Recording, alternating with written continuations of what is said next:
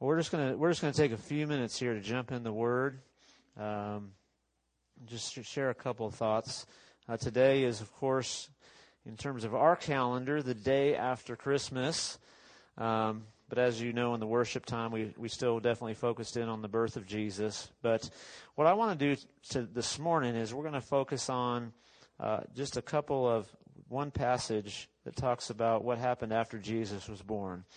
And it's still a part of, quote unquote, the Christmas story as we know it. So if you have your Bible, open it to Matthew chapter 2. Matthew chapter 2.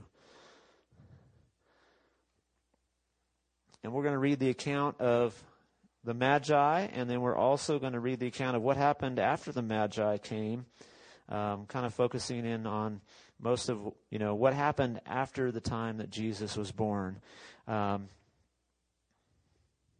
Matthew chapter 2 and verse 1.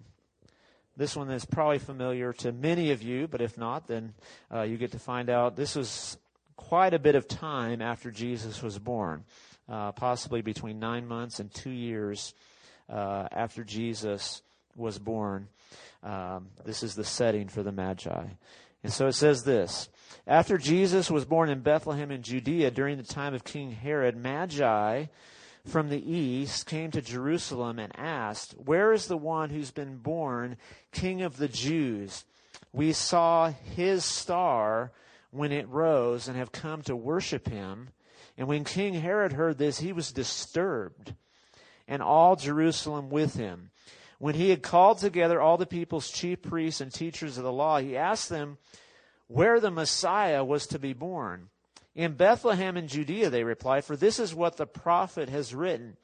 But you, Bethlehem, in the land of Judah, are by no means least among the rulers of Judah. For out of you will come a ruler who will shepherd my people Israel."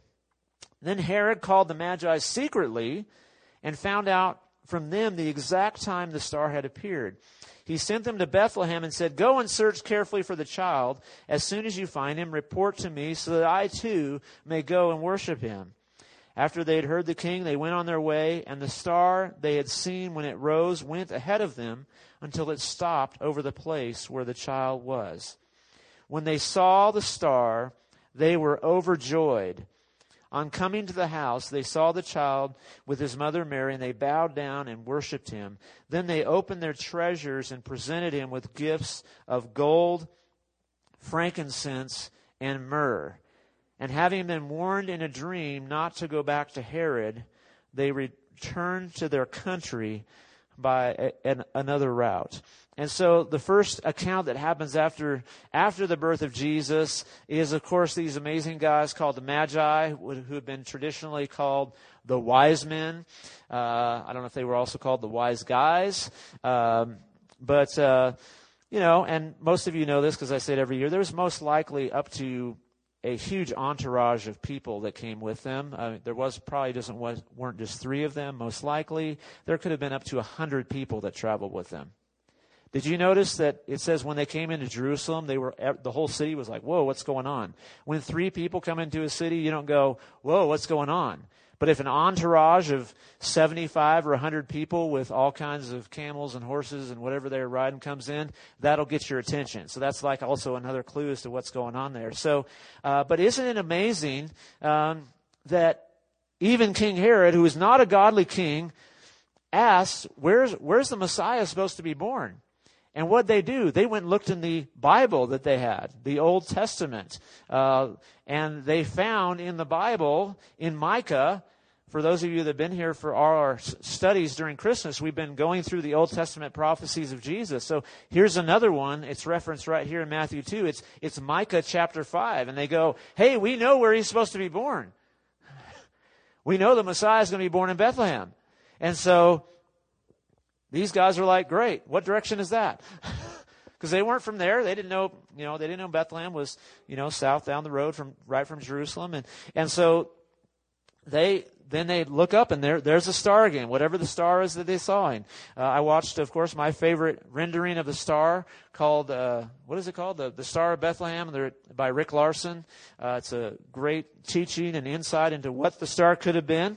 And I believe it seems like a lot of it's true. We can't know for sure. But whatever it was led them to the exact place where Jesus was staying. It's not where he was born, but where he was staying, because he was now in a house, no longer in the manger. And the kings come and they present him with their gifts, and they bow down and they worship him. They offer the gold and the frankincense and the myrrh. And so, it's for Mary and Joseph, it's just another holy moment. It's another moment where, maybe it's been a while since the shepherds came by. It's been a while since they had Simeon in the temple when Jesus was 8 days old, and Anna, and all this amazing stuff. But after a while, they're just raising a baby. All of us who have raised babies know that there's a lot of work raising babies, right? So, they're just going through life. They're raising the baby. And so Jesus is growing up, and he needs to, he needs everything that every baby needs. And so he needs all the care. And then out of nowhere, these guys and this whole group, we don't know how many there were, how many actually went to the house. We don't know all that. But we know that there's a group of them that shows up, and then they have this amazing worship service. They have, they don't have songs, they don't have music, but they had worship coming out of their hearts. Because like I said earlier during our worship time, Jesus was Lord at birth. And so he was worthy even from birth. It's so amazing. All of us who have young ones, whenever you look at a small child, and can you imagine adults worshiping one? It's just crazy. I mean, all of the responses of people to Jesus doesn't make sense in the natural. It doesn't make sense in our heads. These people didn't figure these things out by just having all of it logically lining up together.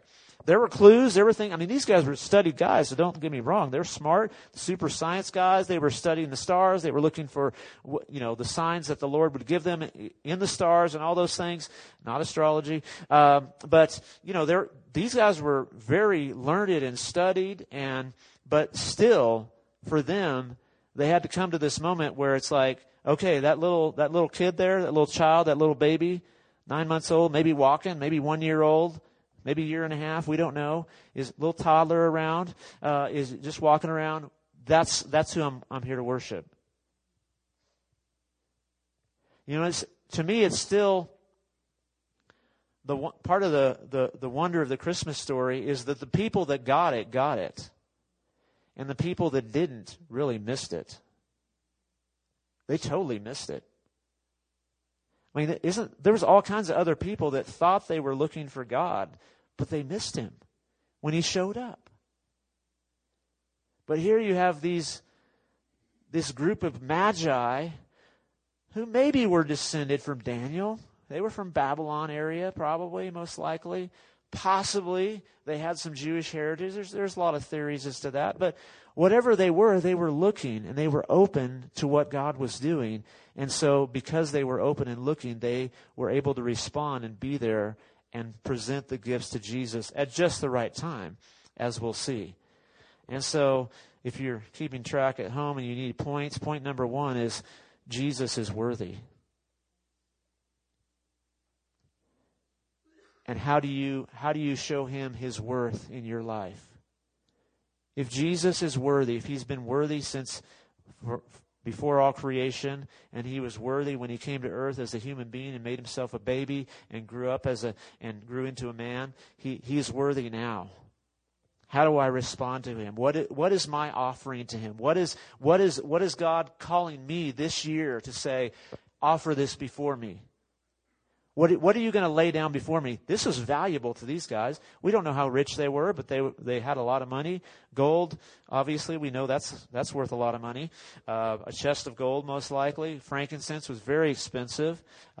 Still expensive if you're into essential oils, right? It's one of the most expensive ones. Myrrh was also a very valuable commodity, and so this was a costly gift. And so what costly gift is Jesus inviting you to give to him as unto his worthiness this season? So I want to go on, though.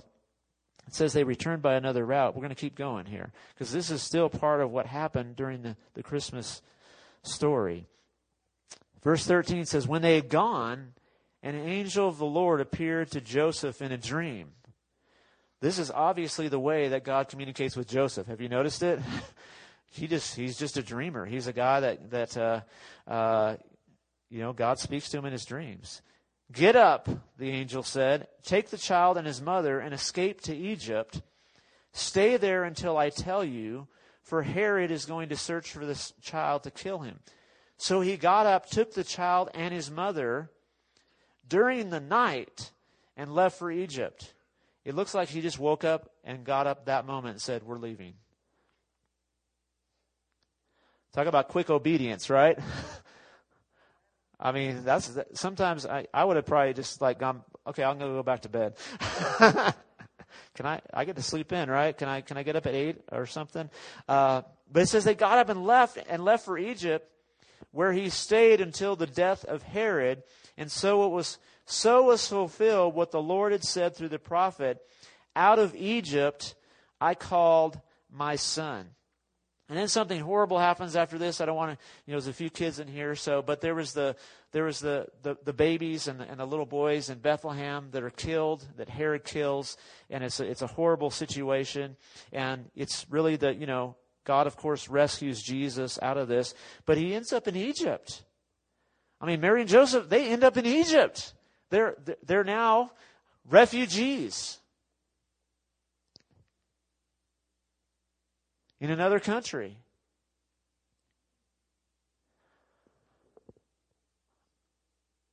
I mean, can you think about that? Do you ever feel like God has put you in like an Egypt season? Sorry, not trying to preach in particular, but if it fits you, sorry. Have you ever thought it's like where God says, how you end up somewhere or in some place where you're like, is this part of the plan, God? I mean, really. I mean, Mary and Joseph, man, talk about amazing people, right? I mean, Joseph and Mary were some incredible people. I mean, Joseph, I want to talk to that guy when I get to heaven and say, how did you do that? I mean, his fiancée gets pregnant and she says, it was an angel, it was the Holy Spirit. The angel spoke to me and he's like, sure it was. But God speaks to him in a dream, and then he just obeys God. And then God speaks to him again, and he obeys God. And God speaks to him again. He says, we're going to get up. We're going to go to Egypt. I don't know what's going to happen. I mean, thankfully, God had already provided all the money they need. You notice God gives the provision before they go. But still, I mean, it's like we got to leave. We got to uproot ourselves from family and comfort and familiarity and what is comfortable. And so they head off to Egypt. And so for a season, they're in Egypt. We don't know exactly how long it was, but possibly a year or two or so, several years in Egypt. And so he ends up in this place, and they got to be thinking at some point, Mary's like, did I say yes to all this? Did I say yes to all this?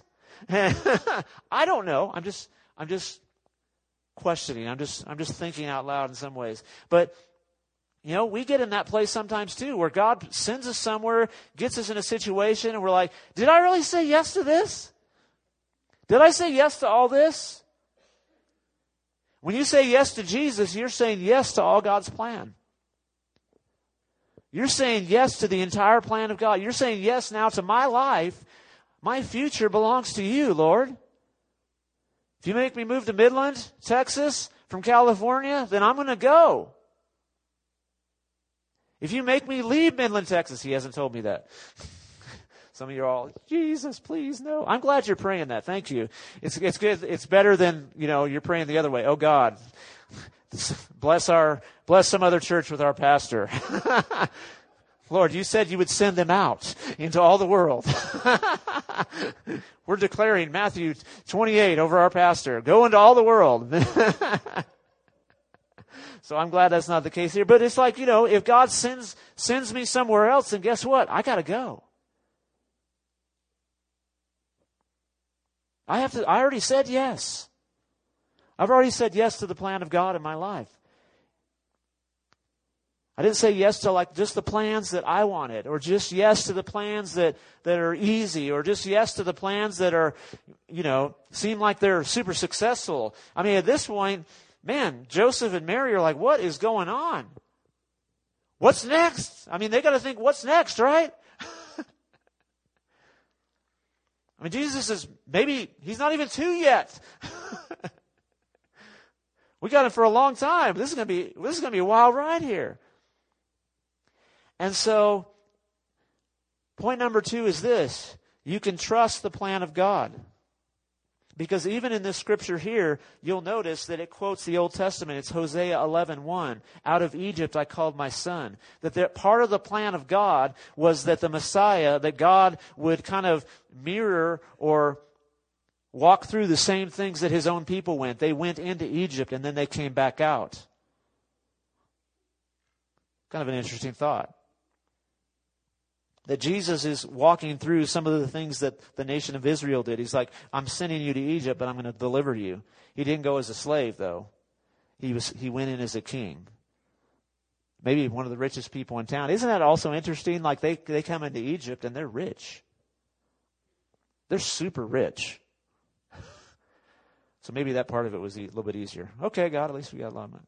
Money doesn't really help, does it? In hard seasons, we don't go, oh, I'm glad I have money. It's great. It's a blessing. But we know it's just temporary. And so you can trust the plan of God. We can trust the plan of God over our lives. If he sends you to an Egypt, then guess what? He sent you there. And there's a reason and a purpose that you're there, and he will bring you out at the proper time and say, nope, time's up. So it says, after Herod died, an angel of the Lord appeared in a dream to Joseph in Egypt. Here it is again. And said, get up, take the child and his mother, and go to the land of Israel, for those who are trying to take the child's life are dead. So he got up, took the child and his mother, and went to the land of Israel. When he heard that Archelaus was reigning in Judea in place of his father Herod, he was afraid to go there. And so having been warned in a dream, so awesome, he withdrew to the district of Galilee, and he went and lived in a town called Nazareth. So was fulfilled what was said through the prophets, that he would be called a Nazarene.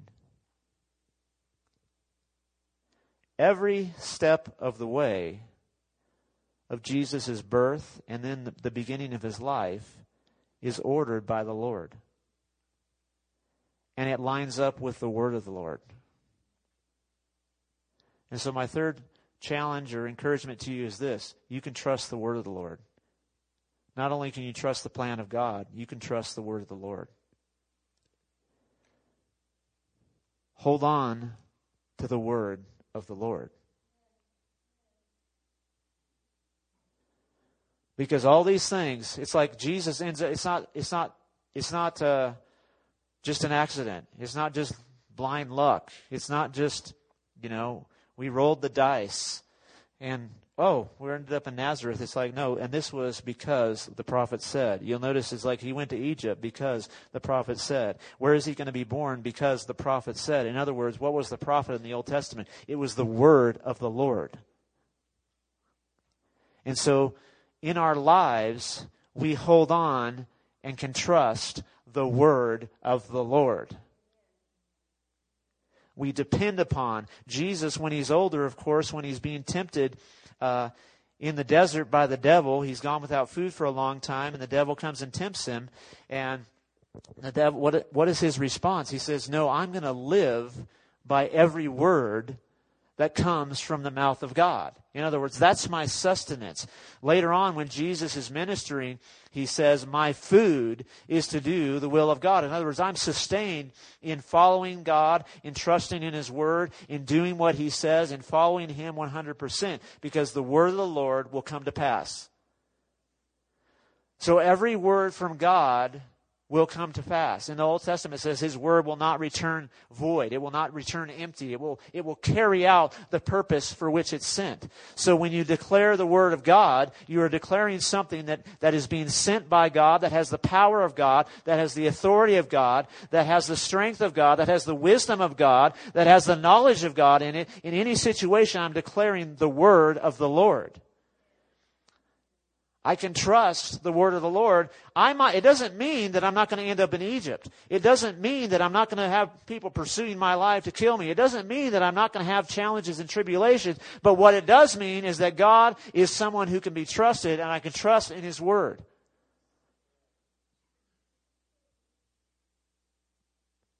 Over and over again in the life of Jesus, He's fulfilling the word of the Lord. When He starts His ministry, He reads Isaiah 61, and He says, the word of the Lord is now fulfilled. The good news is the word of the Lord is still being fulfilled. There are promises spoken in here that are still relevant today. They're still being worked out. They're still being manifested. They're still working in our personal lives. They're still working in our family's life. They're still working even when we can't see Him working. He's working because His word. There's an old song, and it just came to me as I was saying this. I learned a lot of old songs from some people that are beyond my age. I'll say it like that, and it says, "God's word is working mightily in me." God's word is working mightily in me. God's word, it sounds old. It sounds like an old song because guess what? It is an old song. But it's a powerful truth that God's word is working. I can't remember the rest of the lyric. There's somebody who can remember them. You can tell me. But you declare God's word is working mightily in me. So my encouragement to you today is those things. Trust the plan of God. Trust the word of the Lord. Trust the plan of God. Trust the word of the Lord. So, Father, we just thank You for this time to be in Your presence, to be in Your word, to live in the victory of Jesus, to live in the abundance of Jesus. And so we welcome You in our lives, God, to continue to lead us. We want to follow You wherever You would lead. And we choose to trust Your word. We choose to trust Your plans for our lives. Lord, that Your plans for us are to prosper us and not to harm us, to give us hope in the future. Lord, that You are with us every step of the way, that You knew we would be here today, that You knew we would live where we're living. You knew we would be at the school that we're in or the workplace we're in. You knew the family we would have. And so we can trust You because You not only know the end from the beginning, You are the beginning and the end. So Jesus, we just lay anything in our life today of anxiety or fear, we just lay that at Your feet right now. And we say, I trust Your plan, God. I trust Your word, Lord. Whatever that is in your life that you need to trust Him with, just right now, just lay that right before Him. You might want to just say that, Lord, I trust Your word. I trust Your plan. I trust Your word, Lord. I trust Your plan. Thank You, Jesus. Thank You, Jesus. We honor You today, God, and we thank You that we get to continue to celebrate, not only in the Christmas season, we get to receive the fruit of Your birth and life and death and resurrection and Your ascension into heaven each and every day as Your sons and daughters. And we thank You for that in Jesus' name. Amen.